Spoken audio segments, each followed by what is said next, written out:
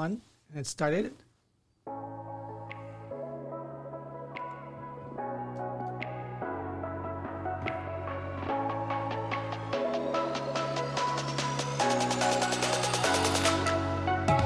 Hey guys, what's up and welcome to Leadership Pour Over. It's Aaron and I am excited to be with you. I am with Daniel today and Jeremy, and we are talking about a topic that isn't necessarily fun to talk about, very important to talk about, and that is, let's talk about suicide. It's not the easiest topic, but we're going to jump in and find the best ways to approach this as leaders and Christians in our communities.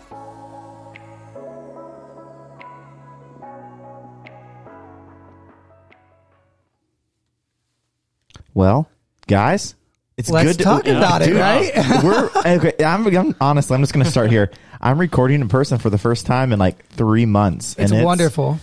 I love how crispy we all sound together. That sounds so weird to say out loud, but like our audio all together sounds so beautiful. On virtual, it's sad. It really feels like we're bringing it all together here, because I was kind of subbing for you for like a couple of episomes, and then now we'll just do like a little end cap here with There you go. It's wonderful. We're all together. And you did a great job. Well, thank you. Yes. I'm just happy I don't have to say, hey, this is Jeremy. My co-host Aaron isn't with me.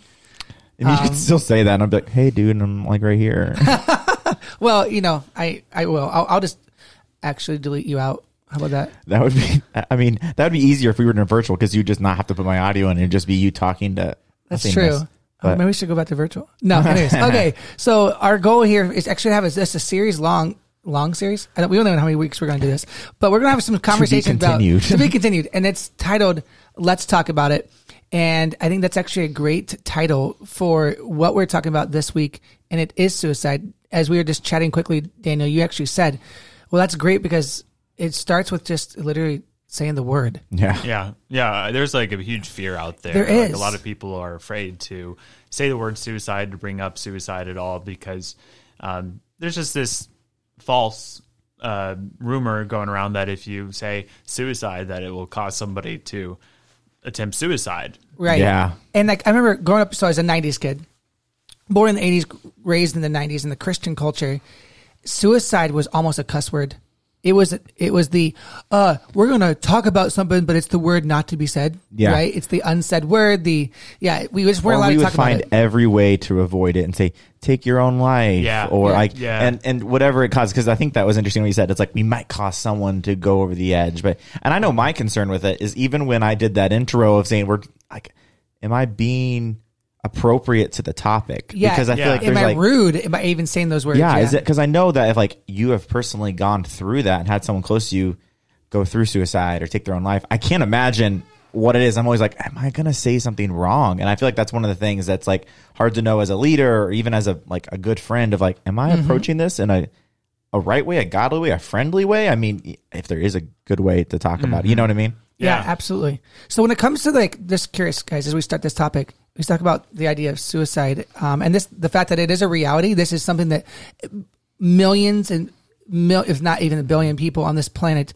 are genuinely, sadly considering in some way or another. This conversation's in their lives. They're influenced by it in some way. What was the first time you'd ever heard the word, and as a child, and then how has that experience changed to today? I can go first because I obviously thought about the question. I was like 8 years old. I think it was in second or third grade. And I remember a student coming in and sharing with us how their dad had just committed suicide. I had absolutely no idea what the word meant. And I remember, because not being in a situation where it was like acceptable verbiage, not that my parents said we couldn't talk about it. It was just in the church. We didn't talk about it. I remember like being totally offensive to this child, having no idea that I was being rude. And I say that now because obviously I realize it. The reason I bring that up is because for me, the conversation doesn't need to wait until I'm 33. Yeah. Doesn't need to wait until I'm 23. Like, awareness is a really important step, and just bringing the word up and explaining what the word is it has deep consequences when we don't start the conversation early enough. So this is not we're going to talk to our high school students.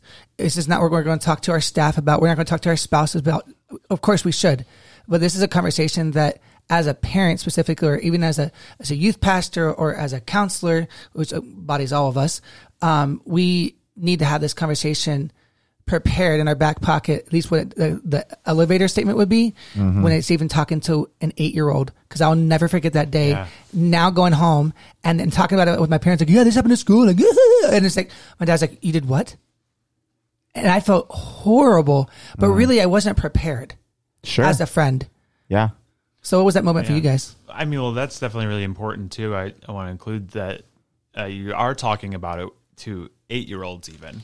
And using the correct terminology and saying suicide instead of that, oh, they ended it or something along those lines. By naming it clearly, that's really important because I know people that have clients that are 8 years old that have attempted, that are self-harming. It happens at any age. Yeah. So Aaron, for you, when was that? You know, I'm sitting here thinking, I can't think of an exact one moment, but I if I remember correctly, there was a pastor in town when I was in my early elementary, late elementary. Okay. I don't remember he took his life, but that's all I remember. I don't remember exact moment. I don't have a story necessarily where someone came up. But yeah, I don't have an exact story and moment that I can think of. But it has happened. Those conversations have happened actually more and more in my life in the last, honestly, 2 months. Yeah, they've ever crazy. happened before. And of course, that's being a student pastor and having those conversations. This comes natural with it. But I would say I've had more conversations in the last 2 to 3 months about this topic than I have had actually probably my entire life. So, yeah. So the point of this first podcast, I think, needs to be us talking about where the conversation comes from. How do we best prepare? And I'm not going to say this in order of where we're actually going to go with this podcast, but also just write talk this down. about. I think we need to start with the awareness side. What is suicide? Where does it come from? And always, so we brought Daniel in as a counselor to kind of guide us on some of the science of it, on the study on how to support those who struggle with it, how to support those who have experienced it from a loved one committing suicide. Yeah. So let's just start off with, if we were to give a very simple definition, Daniel, what would be a definition for suicide outside of the obvious? Suicide, the obvious, it would be somebody taking their own life. Right. However, suicide doesn't just include when somebody does suicide. Yeah. It also includes any sort of attempts. Right. So the self-harm side of it. So the self-harm side of it too. And that's important to bring up to this. It's not just whether or not it was a blatant attempt or whether or not they actually did commit suicide. It's also any intention of self-harm that could potentially lead to, or even if it's self-harm that isn't really that dangerous, that's going to lead to eventual suicide. If somebody is self-harming with the intention of suicide, that's still along the same lines and something that we work with. I like how you say that, because I've thought about this, but not maybe in this depth before. What you're saying is that the conversation about suicide begins way earlier than you think it does. It doesn't start when you see the signs. You need to, if you have a student or a family member or a friend or a loved one who struggles emotionally, that's when you start the conversation. Yeah. The awareness side, you're not looking in a shameful way. You're not looking in an accusatory way. You're looking out of love and support, thinking, okay, I need to have my guard up. I need to support this person enough, love them enough to actually start looking for signs. What are maybe some basic, I don't know if basic's the right word, but what are some signs that we as loved ones can be looking for when it comes to our friends and stuff as it pertains to the beginning nature of suicide and self-harm that, obviously leads to suicide? Isolation's a huge one. So if somebody's 2020, if somebody's isolating, if there are other signs of just depression in general, not enjoying the things that they usually do enjoy, or the sleep cycle being irregular, sleeping more, sleeping less, eating more, gaining weight, or eating way less, and losing a lot of weight, any sort of weight fluctuations, those are usually a sign. Just kind of general numbness, lack of motivation, a lot. So those are signs of depression, and that doesn't always mean that suicidality is also included in that.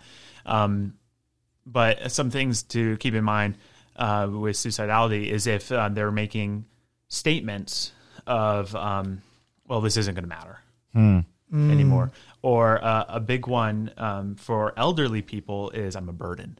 Okay. Everybody would just be better off if I wasn't around. That's a big one too. So that sort of language usually kind of piques your interest of just like, okay, here's a little alarm going off in my head. I'm now thinking about suicidality on that.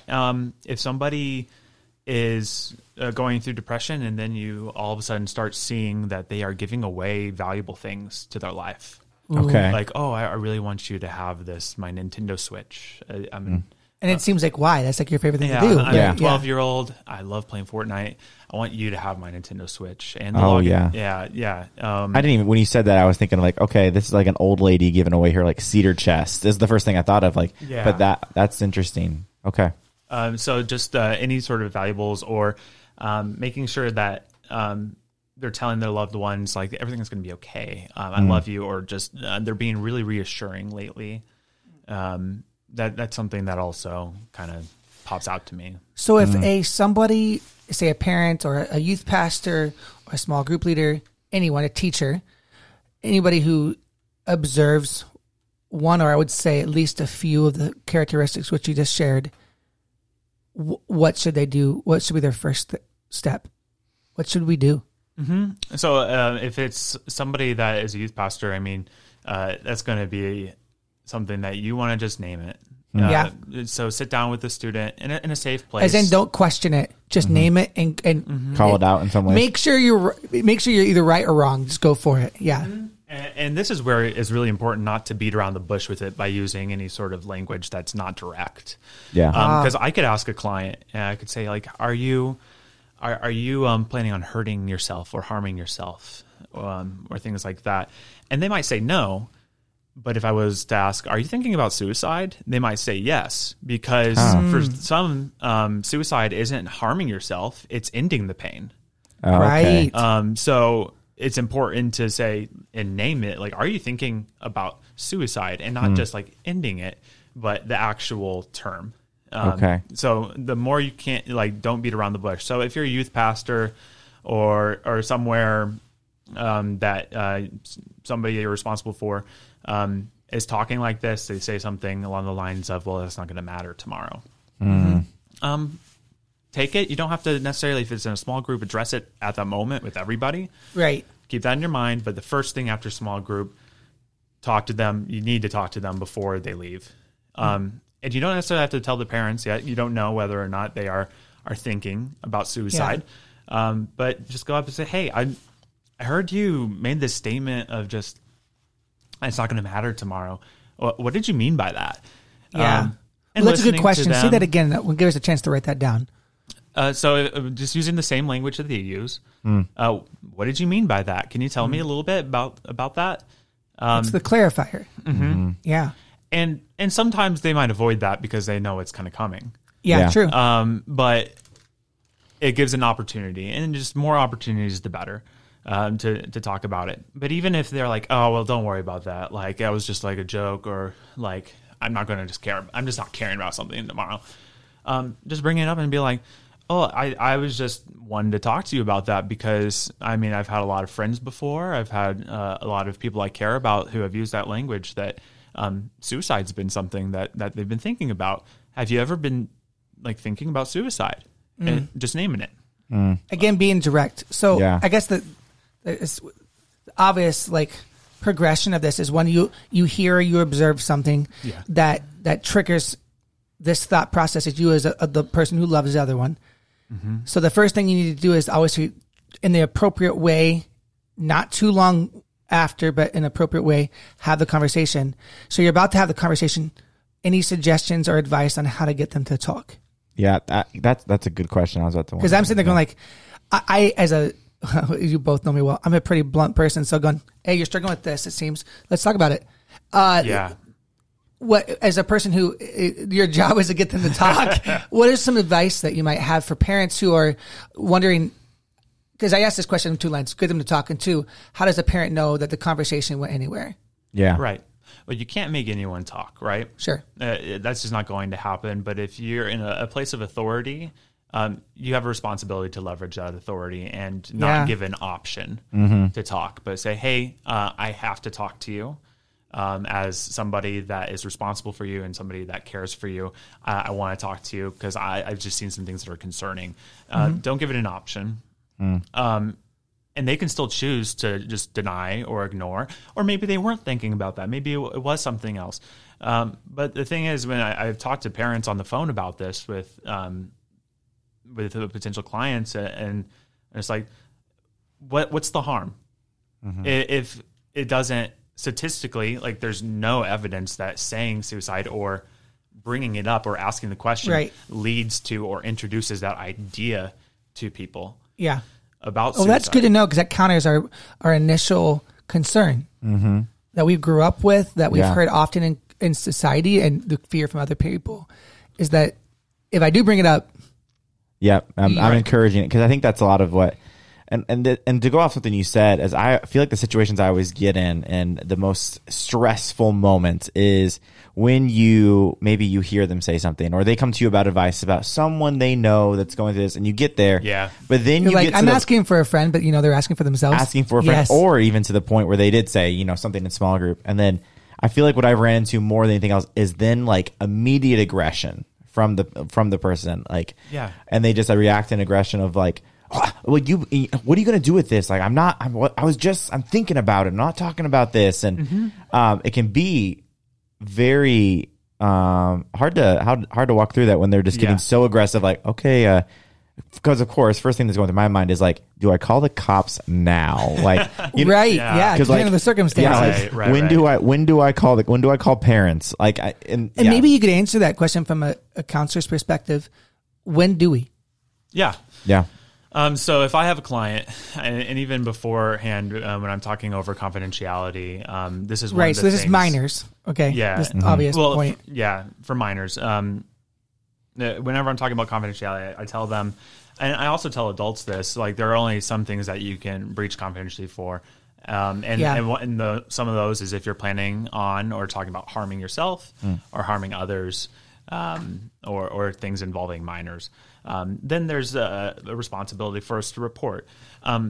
But I always make sure to tell clients, if it's going down that road, please communicate the steps to them. So if you have a kid that is just like, what are you going to do? You're going to call the cops, or are you going to do all that kind of stuff? Say, no, we're having this conversation right now.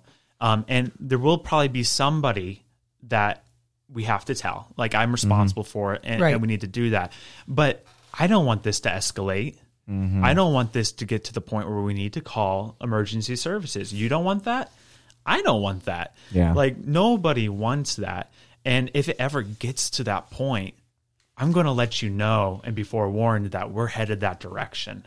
Okay. Yeah, it's good. So you get the next step. So that, again, it's just communicating clarity. Expectation. Yeah. And also it makes it, they're not getting anything unexpected from you. So they can still, in some ways, they can still trust you. Like, okay, you don't breach the trust. You told me you were going to do this. Even if they do get upset, you explained where we were going in this process. Yeah. Okay, that's really helpful. Exactly. I think and in addition to that is, I've was meeting with a parent this week, unfortunately, on this topic with one of her kids. And one of the suggestions I gave up front was, you need to do everything you can to make sure you're de-shaming and defusing whatever strong emotion your student has. Because if you go into it with, well, I'm going to do this, this, and this, or this can't happen, kind of to the point like you're saying there, when you are at a space in the conversation where you're going to have to report, by communicating what you need to do, one of the things it does for the listener, to the person who's been open and vulnerable with you, is I think it does help diffuse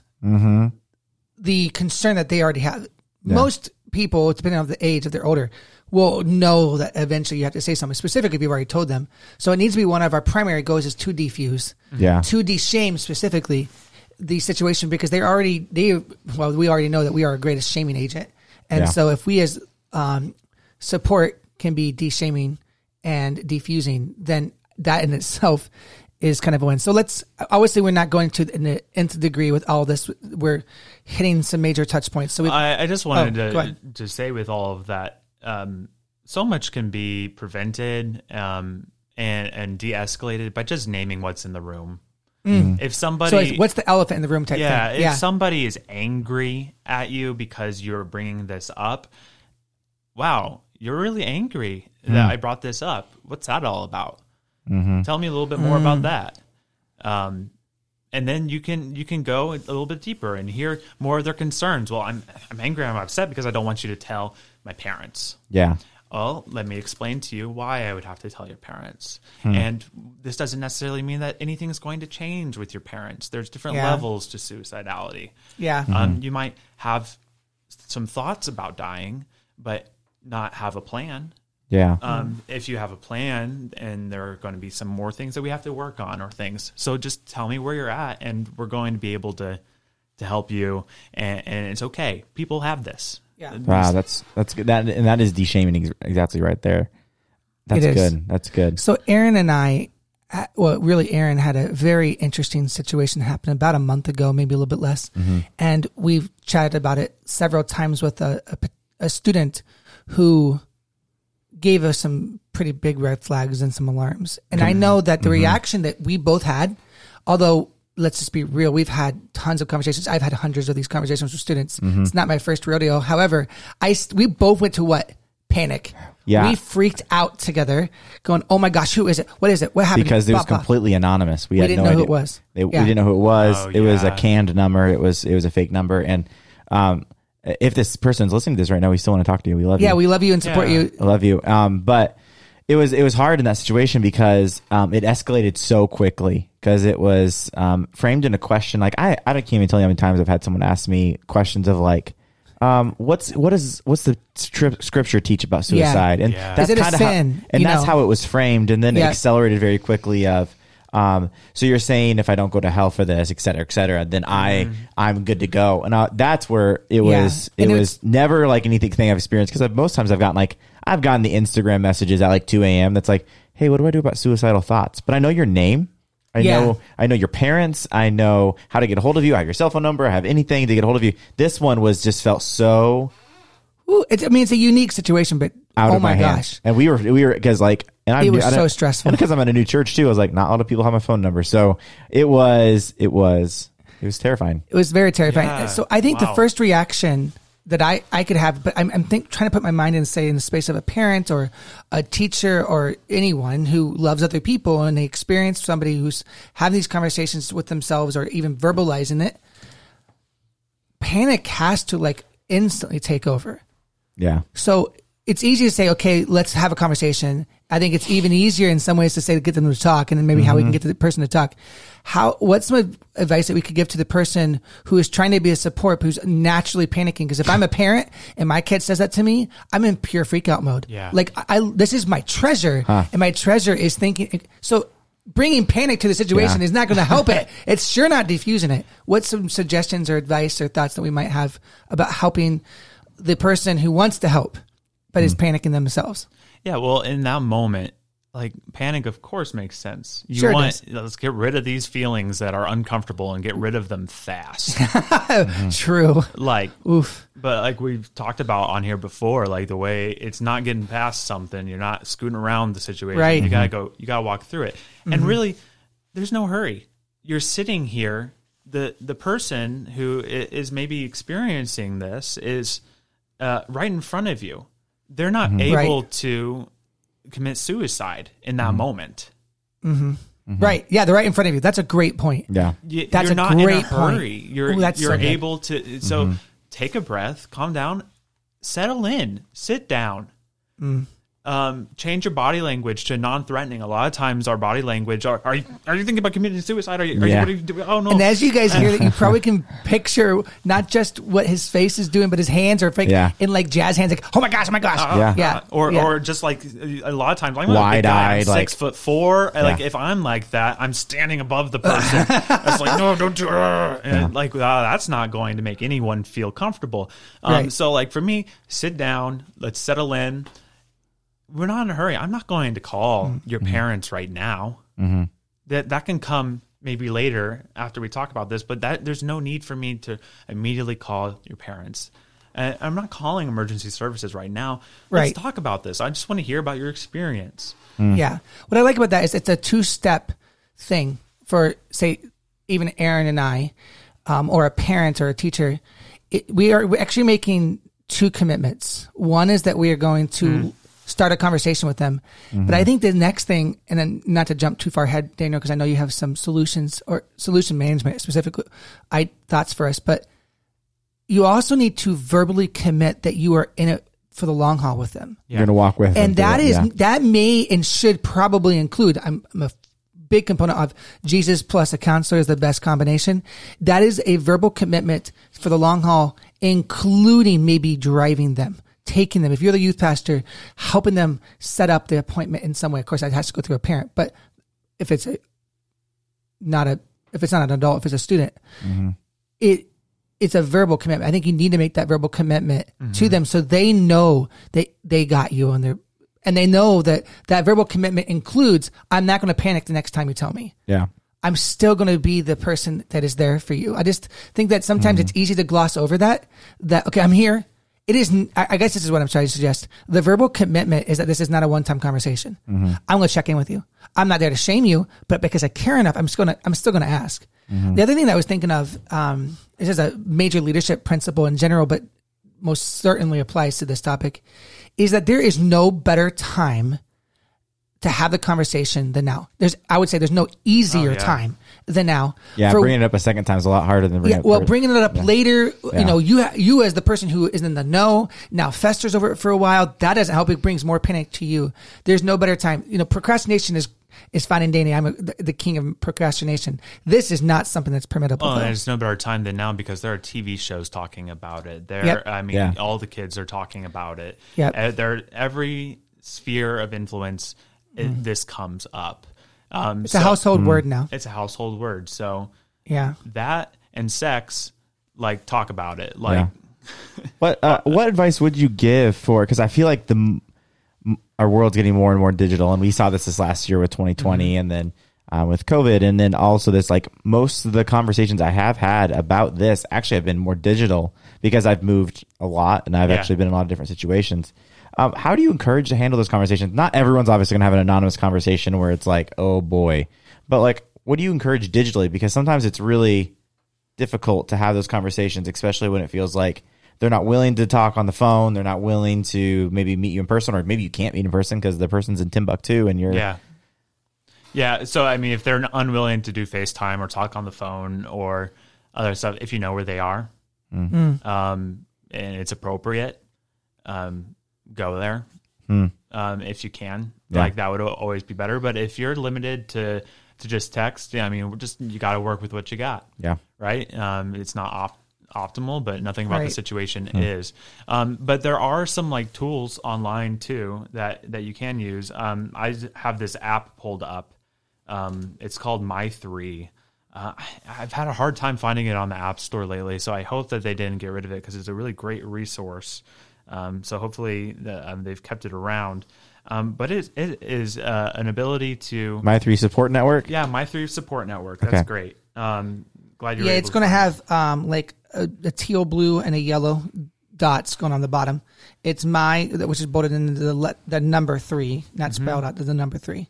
And we are currently downloading it right now, aren't we, Aaron? Let's get these resources. Yeah. It's be the support we need to be. And it is 3, like the symbol, not the spelled out version. Yeah, correct. And what stings about this app though is it's so slow to load and everything. But be patient, listeners. Yeah, be very patient with it. But what's great about it is that on the home. It has you can call 911 or there's Get Help Now called National Suicide Prevention Lifeline. And if you are having a hard time walking someone through it via text and need a little support, call the National Suicide Prevention Hotline. Okay. They can give you some advice. In lifetime, they'll sit and talk to you. How do I text through this? I have a student who's talking to me about this. They'll help you out with that. That's really helpful. I never thought about that. Because when I called a non-emergency, and whoever it was ended up blocking me or whatever happened. But it was hard to figure out how to get a hold of them because I called the non-emergency line, and really didn't care. Like, honestly, I was like, they're like, oh, so it's not an emergency. And I'm like, well, I mean, I was kind of an emergency to me, but like they didn't want to have, that's helpful. So, because I assumed, honestly, so this is actually a really good resource for parents, youth workers, whatever, to call that line and ask for advice, because I never thought of that. I figured like that was only if you were experiencing yourself, right? Yeah. I never would have thought of that. Yeah. Wow. So give them a call. They'll help you out. And then there's also this thing on there called a safety plan. Okay. And even you can walk through a safety plan with somebody, even if they're not necessarily filling it out themselves. But safety planning can't come until you find the why, why to live, kind of a situation. And that's why I want to stress, like, buckle in, just be okay sitting there in the conversation, because it might take a little while to get there. But if they're in front of you, just talk over them, talk over the situation, what's kind of going on, what they learn about the situation. I don't have any reason to live anymore. I'm in debt, and I can't pay for anything. I'm going to be homeless. There's this crisis or something like that. Have you thought about suicide in the past? Yeah, I have thought about it in the past. Oh man, what? Well, good job. Like, how are you still alive? What's kept you? Ooh, I love the positive reinforcement there. Can you say that again? That was I wasn't expecting that. I was like, ooh, what a switch! Naturally in the conversation, like my spirit lifted listening to you. It's just the fact that you're still here. Is that there's a reason you haven't done this yet? Would you affirm that they're having the conversation with you? Is that because that's something I've done in the past of like, this is really good that we're talking about this right now. Is that an appropriate thing to do with this with the students in particular? Yeah, affirm this is like, this is a hard conversation to have. Like, you're being very brave right now to like talk to me about this. Like, usually I'm sure somebody would freak out about this, but I want to let you know that like I'm totally comfortable right now with you talking about this, and I'm just like honestly really thankful that you are. So thank you for talking to me about this. Like, that's really something that I appreciate. That's awesome. But yeah, what's kind of kept you alive? I can't because I have this cat, and this cat's my world. And what would happen to the cat if what would happen to your cat? And just kind of going off of whatever they're going off of. I mean, people will always drop, if you talk long enough, there will be some sort of glimmer of hope, some sort of reason. Yeah. And you can't start safety planning until you sort of get there.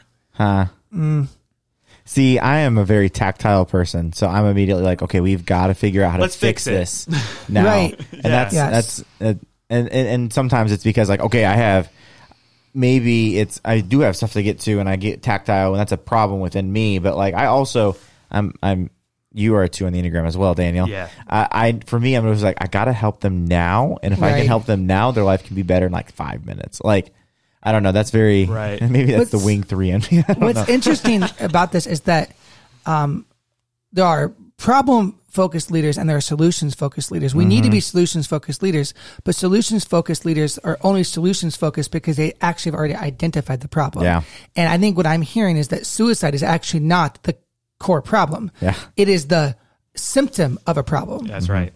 And so you have to figure out what the problem is, not the symptom of the problem. If we are healing the symptom, we're not healing the problem. It's in the same way that anxiety, depression, any addiction, I'm sure, as well. Well, or even just like all these other side emotions. Yeah. Just like you're frustrated. Well, that's actually anger that's coming out sideways or something like that. So, I mean, and yes, it is also mental illness related. So like, there's not necessarily a root cause. Sometimes it can just be like a genetic thing, something that happens. Yeah, I think that's something that's hard for me to always know how to navigate, because I always feel like there has to be a spiritual solution and a problem at the core of this, which I think that's very true about the symptom, because there is that in elements, but like, because like we had talked about addiction to porn or addiction to, name it. I mean, there's so many things that we like, okay, that's the filler, It's a covering. It's a cover. I mean, yes, there's other things. There's insecurities, there's shame, there's other factors going on in your life that are making you need that now. So here's something you said there, Aaron, I'm taking a weird turn here for a second, and we'll come back to the solutions side of it. But I think one of the big questions that is very present like the elephant in the room when it comes to how to support others is, what does the Bible actually say? Yeah. And I would like to take just a couple of minutes. And yes, everyone listening, this is going to be a little bit longer podcast, but make sure you listen to the end because we're going to be giving you some solutions, at least some basic solution topics at the end here. But I would like to take just a couple of minutes and talk about what the Bible has to say about suicide. And I just spoke at our high school ministry night recently on this subject of 1 Kings chapter 18 and 19 with Elijah. Mm-hmm. And Elijah literally says to God in verse 3 of chapter 19, kill me. Yeah. Take my life. So we actually have a biblical example of somebody just like the person that you love. Mm-hmm. By the way, this was if you are a Christian and you've been a Christian for any short period of time, you probably have heard of the name Elijah. Elijah is famous, not infamous. He's famous. And yet he, of all people, found himself asking this exact same question and going straight to God and saying, God, why haven't you just taken my life yet? And what's interesting is we actually see Elijah when he says this, he is actively trying. You don't notice that because he went to the wilderness. Who took him to the wilderness? Himself. Mm-hmm. And when he went to the wilderness, he has absolutely no basic necessities. Yeah. So much so that God had to take, is what he chose, a raven, a scary bird in my opinion, okay? I hate ravens. I know, what the heck. Actually, I don't know the difference between a raven and a crow, but that doesn't matter. They're all scary. But that's what God used to bring him the most basic needs. It's actually considered crumbs is what the raven brings. Yeah. And like, so we have this passage in 1 Kings chapter 18 and 19. 18 was one of the most incredible, victorious moments in all of the Old Testament. Like the rival would, in my opinion, would probably be Moses. Moses might be the trump. And then the second place, most victorious thing would be Elijah doing what he just did at the altar with a bull, right? Mm-hmm. And God brought the fire down. And then moments later, like that's the thing, like, things can switch that quickly. So what I think would be interesting is to analyze just really quick. I'm sorry you guys are getting into the Bible nerdiness of me, but if you analyze what happens in chapter 19, the second half of chapter 19, which if you are a high school student in one of our ministries, you have not heard this section of it. The last half of chapter 19 is when Jesus takes Elijah to a cave. Mm-hmm. So here's the storyline. You have incredible moment, and then Jezebel, the evil queen, is ready to come kill him. And he runs and he's angry with God, angry with his life. Because I just did everything. I just hit the pinnacle of success. Why is it now I feel this horrible emotion? Mm-hmm. And he asked for God to take his life. Not only that, but he actually does everything he can where it's guaranteed that he's going to die in the wilderness without water and food. He was going to die. He did it on purpose. And then God comes and saves the day. But then right after that, God takes him to a cave. God did not take him back to his comfort place. That was not the first step that God did. And to your point, Aaron, about it's so easy to want to help him right away. Mm-hmm. That was not what he needed. God taught him how to depend on him when he had nothing left. Yeah. And we need to help guide, and I'm sure that Daniel is going to phrase all this so much better than me, but biblically speaking, this passage teaches us what God's approach to this is. Mm-hmm. He may take the most broken individual, and his first action may not be to take them out of it. And that definitely did not define Elijah. No, it didn't. Elijah thought it was, but God takes him and he says, wait for me. You'll hear me. What happens? A huge thunder happens. Mm-hmm. Earthquake happens. But what was the voice of God in Elijah's life that brought the purpose and the meaning of why his life was worth living? Yeah. What was it? It came in the whisper. The whisper. And what was so beautiful about the whisper, if you compare it to the other three options, it's the calming one. Yeah. Yeah. It wasn't fast solutions. It took time. That's why it's the long haul. But like, what's the biblical reference? It doesn't tell us if it's a sin or not. That wasn't the point. Yeah. That's not even the question. We shouldn't be considering if it's a sin or not, because that's like going, okay, that's almost that's defeat. That's consumeristic American society of like, okay, we have to define everything. We have to, is it a sin? Is it this thing? Is it that? Yeah. And I've never heard of someone saying it as it was the calming voice. It's the calming voice that brought, and then after that, Elijah becomes the Elijah that we ultimately know. Because we always heard be a still small voice. We're like, that's so beautiful and scriptural, but calm voice. He never took him out of the wilderness until the calming came. So just jacking them out of the situation may not be the first solution. Now, depending on the circumstances, of course, but that's not the overall goal. And it isn't a pretty ending, though, too. No, it's not. Because right. Elijah is still, even after this, like, okay, I'm cool living and stuff. But he's like, but I'm done. Yep. Let's find, okay, this Elisha kid. All right, whatever. Yep. He can have it. I'm going on. All right, see you later. I'm out of this. I am not going back to Jezebel. It's put it this way. Elijah, after finding his newfound purpose by getting close to God, it still was incredibly messy. Yeah. So as we think about solutions and transitions, so that was like some basic scriptural references. And we can, again, I don't think that the topic really warrants determining if it's a sin or not. That is a deep theological conversation for another day. And maybe we could talk about that sometime, but we're not going to be able to give you definitive answers anyways. But to learn from this from strategy, what should our strategy be? I know that for me, when I think about solutions, I think end goal. Mm-hmm. What if there isn't an end goal? Like the end goal is like, we're going to prevent it. Well, of course, that's our goal. But like, if I have to figure that out in 3 months, I'm possibly wasting my time as well. It's almost, we don't know how long God kept him in the cave. We don't know how long he stayed out in the stinking wilderness living off of ravens. Yeah. Like the most despair moment of his life. How long did he live in the most despair? We don't know. But God never left him. God never gave up. He let him stay there if that was where Elijah wanted to be. And unfortunately, we don't even know the end story to know if he ever got out of it. Yeah. Well, eventually he gets taken up by chariots of fire. Well, correct. Yeah. Yeah, but think about that the whole... still shows that you can be in a mess and still be taken by chariots of fire. I mean, that's pretty incredible. Yeah, and it gets to be in the Transfiguration in the New Testament, and it's just beautiful. So I even he can be broken. What I thought was kind of interesting about all that that's good was like finding that glimmer of hope, like what we talked about. Mm-hmm. If he wanted to die so much, why not just stay and let Jezebel do it? Yeah. Interesting. That's so. Oh yes. How did I miss that? He ran from the obvious death. Interesting. He ran from the guaranteed. Interesting, because there's still there's still something there that he knows. So that listen to that. That matters more. That he needs to be faithful to. He's not going to make it easy. And that's a mic drop. Preacher somewhat like resentful and bitter, and isn't going to be necessarily the prettiest person for the rest of that story because he's not. Yeah, like Elisha's he's not. Super excited to follow him, and he doesn't give Elisha a lick of time. Like he's like, whatever. Worst supervisor ever. Worst mentor. Not a great leader. No, not a shining moment for certain. But there was something there. There was still faith. Yeah. And meaning for his life. And he knew it. He knew it. It's so good.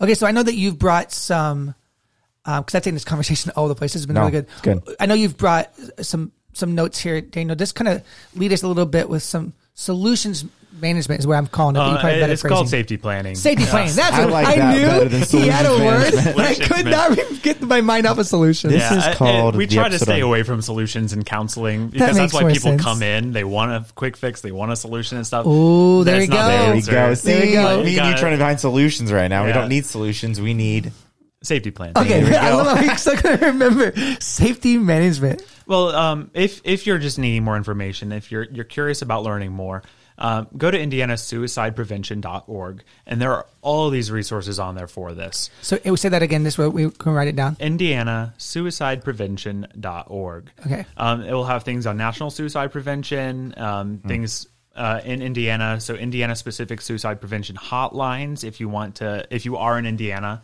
And other states, if you're in another state listening, has this too. Oregon, I know for sure had this. They have mental health programs. There's treatment centers, therapists and counselors listed on here as well. And it even shows you how to develop a suicide prevention framework, plan, or program. So there are a lot of really great things. And then also, if it's really bad and you don't want to call emergency services, but you need somewhere safe, there are crisis centers that you can take people to if they're willing, or you can go to yourself. So that is a great resource, as well as that My 3. But eventually, like, there's a safety plan that you kind of put in place after somebody has like the reason to live. Just kind of walking through a safety plan so that you are on the same page with this person. And then also, if you're able to work the safety plan, then you have something that you can hand parents. Something that you can hand other people that might be this connected as friends, roommates, other things like that. So part of a safety plan, and this goes for suicide, self-harm. It can be useful for many things like that. So you want to think about, like, what are 3 warning signs that I'm starting to think about this, that where I'm going to go is not necessarily going to be a safe place. So what are 3 things that I notice when I am alone after my wife has gone to work? Then I start thinking about suicide more. So what are your warning signs? Then that helps you to know, once you know the warning signs, okay, if that's when that happens, when those warning signs, when they go off, let's figure out some distractions. What are 3 things that you can do to distract yourself? Well, my wife goes, and I really enjoy playing Animal Crossing. I'm going to just log on to Animal Crossing and do that. Or I'm going to knit, or whatever it is for this client. Or I love how we jumped to knit.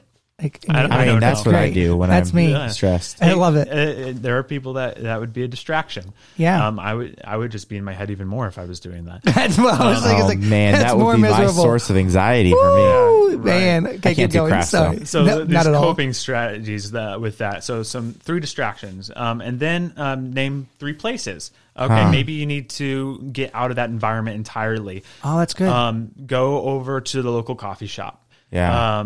Go over to the park and walk around. Go over to those sort of things. And keep it in mind with, like, warning signs. If somebody's like, oh, one of my triggers is water, because that's how I've been thinking about it. Well, don't go to the park with the lake. Yeah. That's good. That's really interesting, because, like, in some ways when you're saying the word, yes, of course, there's the acknowledgement of that, but I like the safety plan of, like, intentionally not putting yourself in a situation that could harm you more with the water. I didn't think of it that way. Like, don't add. Don't allow your solution to be your problem. I'm glad you're here because you're the expert. I never After that, who's your network? Yeah. 3 people that you're fine calling. Oh, man, I'm really feeling this again. I'm not feeling the best. I'm going to call Jeremy. I'm going to call Aaron. I'm going to let them know. I'm going to name it because they've already been informed on this. They already know all this language and stuff. They know that I'm going through this. There'll be somebody that is super willing to hear me out right now and remind me a little bit about my why or other things that we've already talked about. And then another thing that's really good for safety plan is if you're living with somebody and they're safety planning, what are the ways that they have thought about suicide? Remove anything that you can. Yeah, right. It makes sense. Like, if you have, for example, guns in your home, take the darn things apart. Get them out of the house. Get them out of the house. Yeah. Or make sure that they're locked in a safe that they don't know about. Practice as much gun safety as you can with that, but make it so that is not an option. That is one of the highest tools. Yeah, so it's like if you're having a baby, it's your first baby, you baby poof the house. Yeah. You got to do the same thing. Yeah. I mean, you wouldn't necessarily, that wouldn't be my first thought. I mean, like, I'm talking to somebody. Like, no, also take care of the measures at your home. Medication. Make sure that medication is not. And that's an easy one to get sloppy with because, like, it's my medicine. I wouldn't, because that's an easy one to It's just Tylenol. No, it's not just Tylenol. Yeah. Oof. Knives in the kitchen. Make sure that your kids aren't accessible to knives. So they can walk into every room and just think about the room. Take the time. But there are also going to be some things that, like, okay, if I can't use the gun, a client sometimes will just be like, well, that is the one thing, and a knife isn't necessarily a threat for them because they're just like, oh, that sounds messy, and I don't want to do it that way. A gun is cleaner for some reason, or other things like that. If you take away one of the things that they're thinking about, it makes the prevention even more, because that's the only thing that they've been thinking about a lot of times. That makes sense. You're literally breaking the pattern for them almost. Right. It just interrupts that cycle. Yeah. And for the triggers and everything. So if that's not an option, they're not necessarily going to go for the medicine cabinet. Because they might not, they're like, well, that doesn't sound enjoyable. I'm already in enough pain. I don't want to have to deal with the pain for that too. Yeah. So it just takes talking about a little bit. Okay, well, have you ever thought about suicide? Oh, okay, you have. How are some ways that you've kind of thought about it, like of attempting, or what are ways that you attempted in the past? Yeah, you got to figure out that information before you can, create safety measures around them. So, and then on that safety plan, just write down again the reason to live. Just a reminder for everybody, for them. And so the safety plan should be passed out to the parents. Okay, if you can make it during that, or the people that are in their network. If it's not a minor. I like how you included that. You are bringing a team around them. You talked about the team around them. You are now taking the safety plan to the team around them. And it spreads it out. It's not all on you. Yeah. Because a lot of times that's going to be hard. This isn't something that's going to go away necessarily. Like it's maybe ebbs and flows in different seasons, but if it's a particularly rough season, you're not available all the time, Jeremy. Right. Absolutely. You're not available, Aaron. Like you have how many other students? You have a whole bunch of things. You can be available every now and then, but it's just better to, I tried calling Aaron. Now I'm just going to go down on my next list. I'm going to call grandma. That's good. And if all of those don't work, you know what always will is National Suicide Prevention Hotline. Yeah. Put them on the network. They'll have somebody there. So I have a question that I think it's attention I always run into is referral. When to refer, when to have these conversations. When you know that it's over your head. Because I know that there's a lot of these I know specifically at my place of employment that I think that there's a line of where my insurance does not cover me. This is just practical. Yeah. Of like what's appropriate conversations to have. When do you refer? Because I know that like as much as I would love is it appropriate for me? And this is what I want to know, because like honestly, this is just curious. Is it appropriate for me to make the plan, or do I have them contact because obviously they probably need to contact themselves, show ownership of it. But like, when do you refer, or is this appropriate for a youth pastor or a parent to make the plan, or I don't know if okay. Yeah. Does that make sense? You're not feeling qualified necessarily. When am I? Well, I know that. Specifically in college, I know that I was told in youth ministry classes, the guy I always beat into my head is like, you are not a counselor. You can be a spiritual mentor. You can be a support system. You can encourage that. But he's like, unless you get a counseling degree, you're not a counselor. Right. And so he's like, you can offer spiritual mentorship and stuff like that. So like, when it comes to something as vital as this, when do we make if sure? There's ever a safety plan involved, you can help them kind of go through it and get familiar with it before a counselor.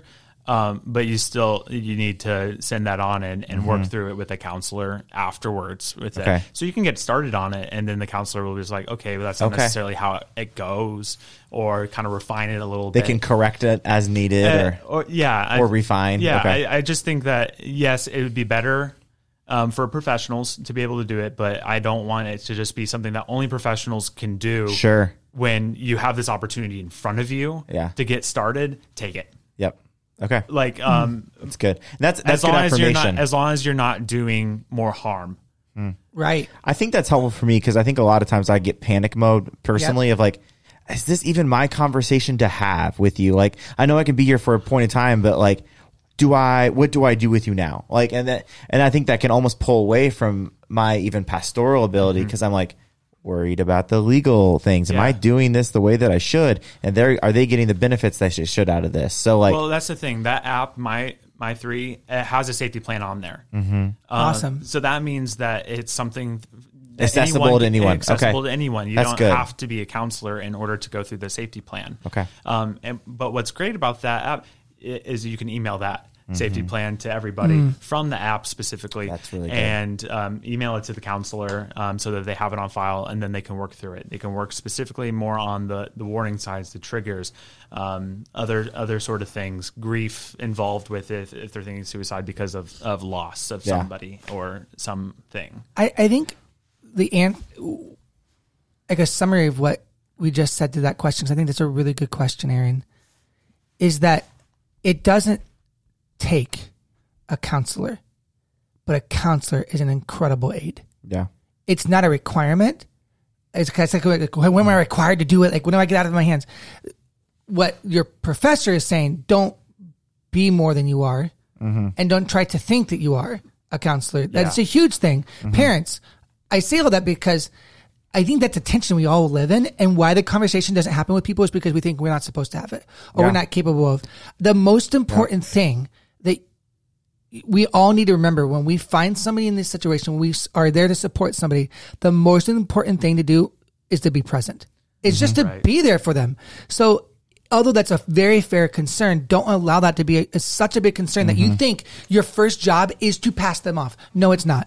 That is not. The first job is to literally just be there for them. Somebody's got a big gash on their leg. That's like being like, okay, well, I can't give you a tourniquet because I'm not a professional. We'll give it to someone else. Right. Or something. Or, I gave you the tourniquet. Oh, you start breathing? I'm not going to give you CPR. Sorry. I will say, though, I think it's an important question to ask, because I've had on multiple occasions with employers, not necessarily my current 2 employers, but it is, you are not allowed to a degree.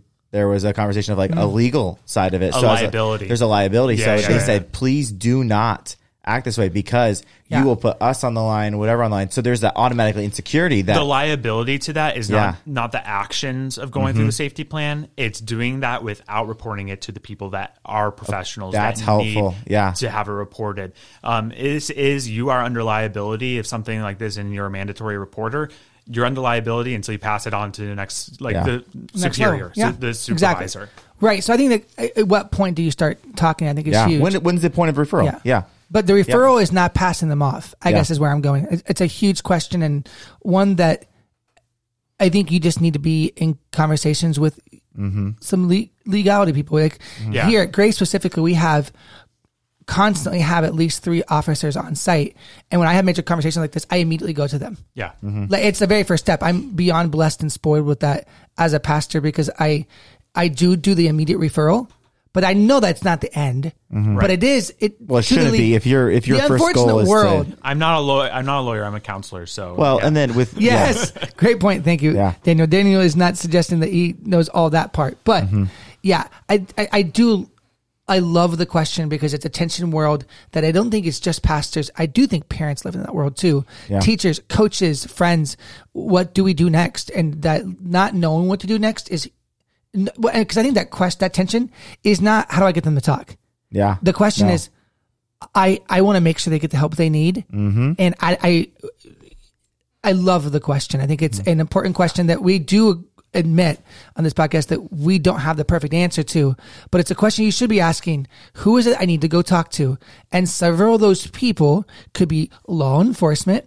It could definitely, and I think, Daniel, you've mentioned this like 3 or 4 times, call the national hotline, call the suicide hotline. That is the resource you can go to always. If they don't have a counselor in their life, there's not a counselor to go to. You can't sign them up.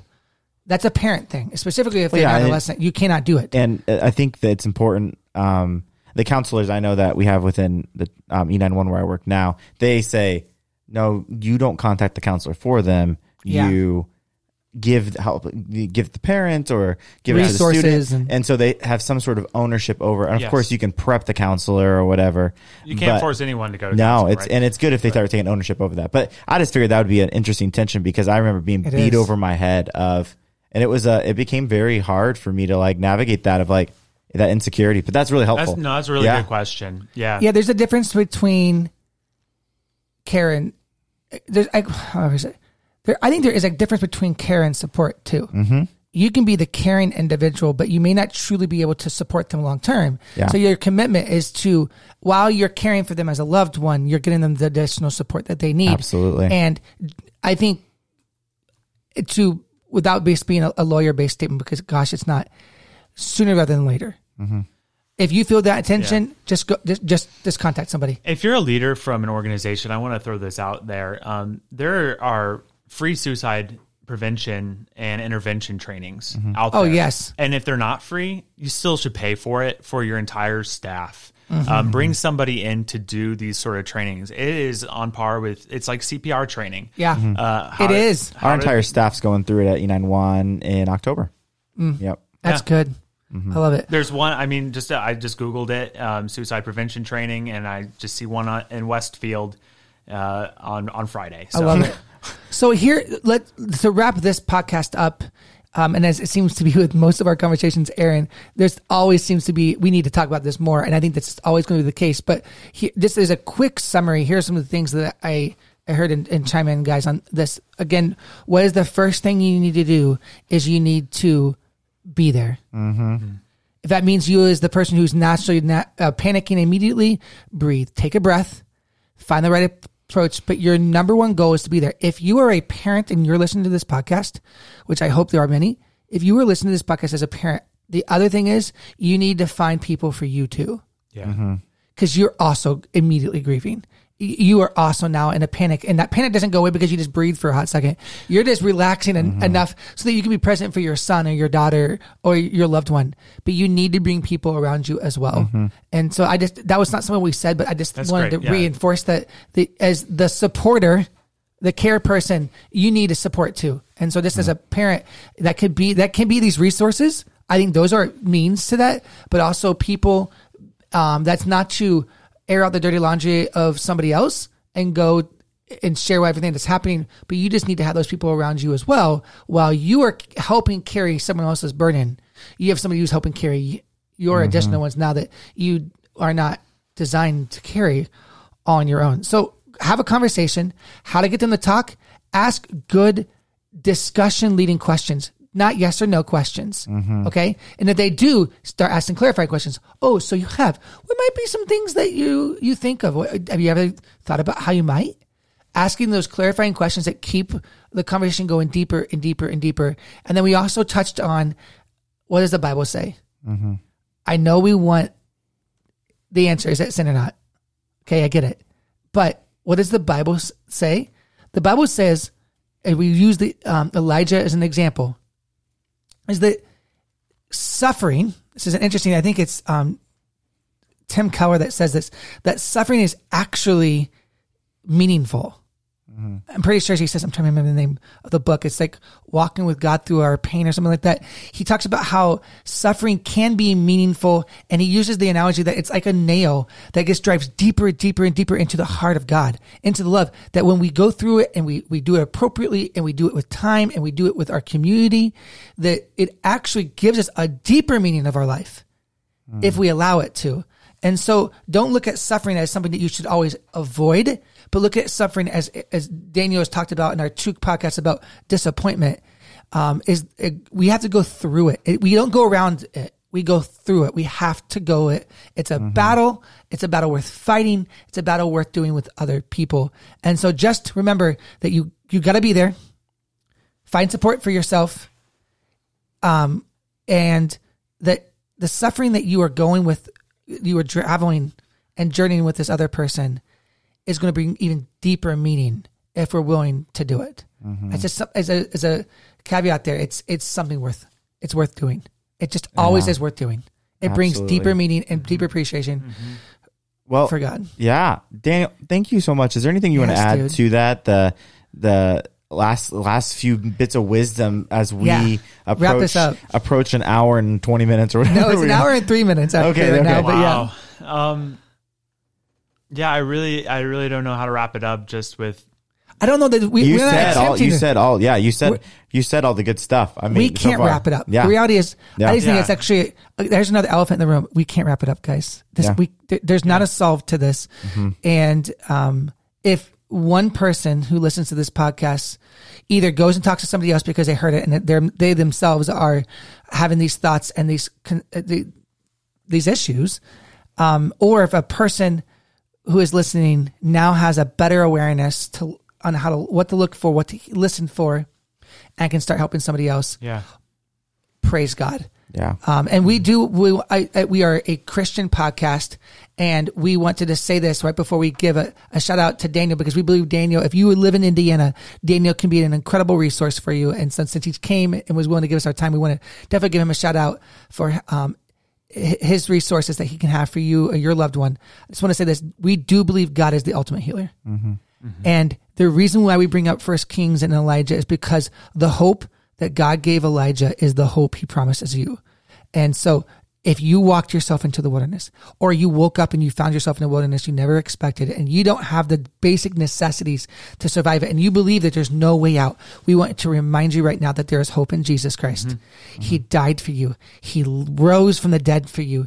And he is sitting next to God in heaven because he loves you. He went through the deepest of pains so that you could experience a sliver of hope. Mm-hmm. So if you have nothing else, that sliver of hope, grasp it. Mm-hmm. Okay, Aaron. Absolutely. Share, so, bro. And I don't want to mess up the pronunciation of this, because your last name is actually pronounced, I think similarly, and I have no idea. Oh, okay. Yeah. So and that was, by the way, Jeremy, that was really good, because I think there's all chapters in our life where we have approached this, and we can all find wilderness. Ooh, that's such a real we all thing. mean, and for some of us, it isn't necessarily thoughts of suicide, but we all face, despair at times. So that was really good.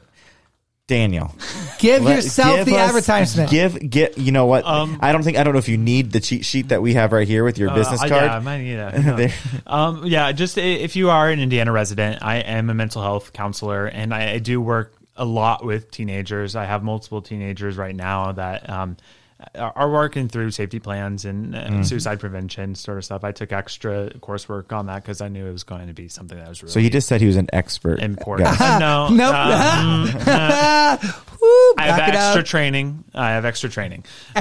I love it. I just want to put that out there. So my counseling practice is called Ecclesia, and it's Ecclesia Counseling Services. You can just Google that and it would probably come up. But that's EKKLESIA. And my website's EKKLESIAINDY.com. And if you have any questions, or maybe you're like, I have a student that is going through this and I don't know next steps to take or to walk through this, just give me a call, 317-676-7506.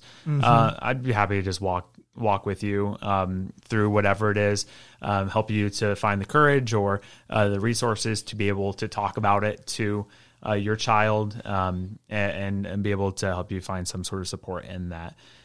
So that would just be a privilege. Yeah, we would. And again, our podcast it's about helping you leverage your skills and gifts for what matters most. And the best skill you have is to be present with your loved ones. Absolutely. And to utilize incredible resources such as the hotline and Daniel and other people like him who have worked hard to learn how to best be a support for you and for the one that you love. So again, it's ecclesiaindy.com. You can email him also at daniel@ecclesiaindy.com. Again, Daniel, thank you so much. Aaron, this has been a blast. I know it's been a little bit long. We like to keep it to 30 minutes, and we're at an hour and 7. You get 3 people that love to talk in the same room. I know, it's dangerous. Right? But I can just say that I feel like I am better for this conversation. It is our prayer together that for everyone who is listening, that you are grasping that sliver of hope. We believe in you. We love you, and we believe God has the best for you and for your loved ones. And it's, again, God's blessing over you as you now take these really difficult conversations. Start with this. Let's talk about it. Mm-hmm. Let's use the real word. Say suicide. The word. Use the word. Guys, have a wonderful week. It's been great to be with you.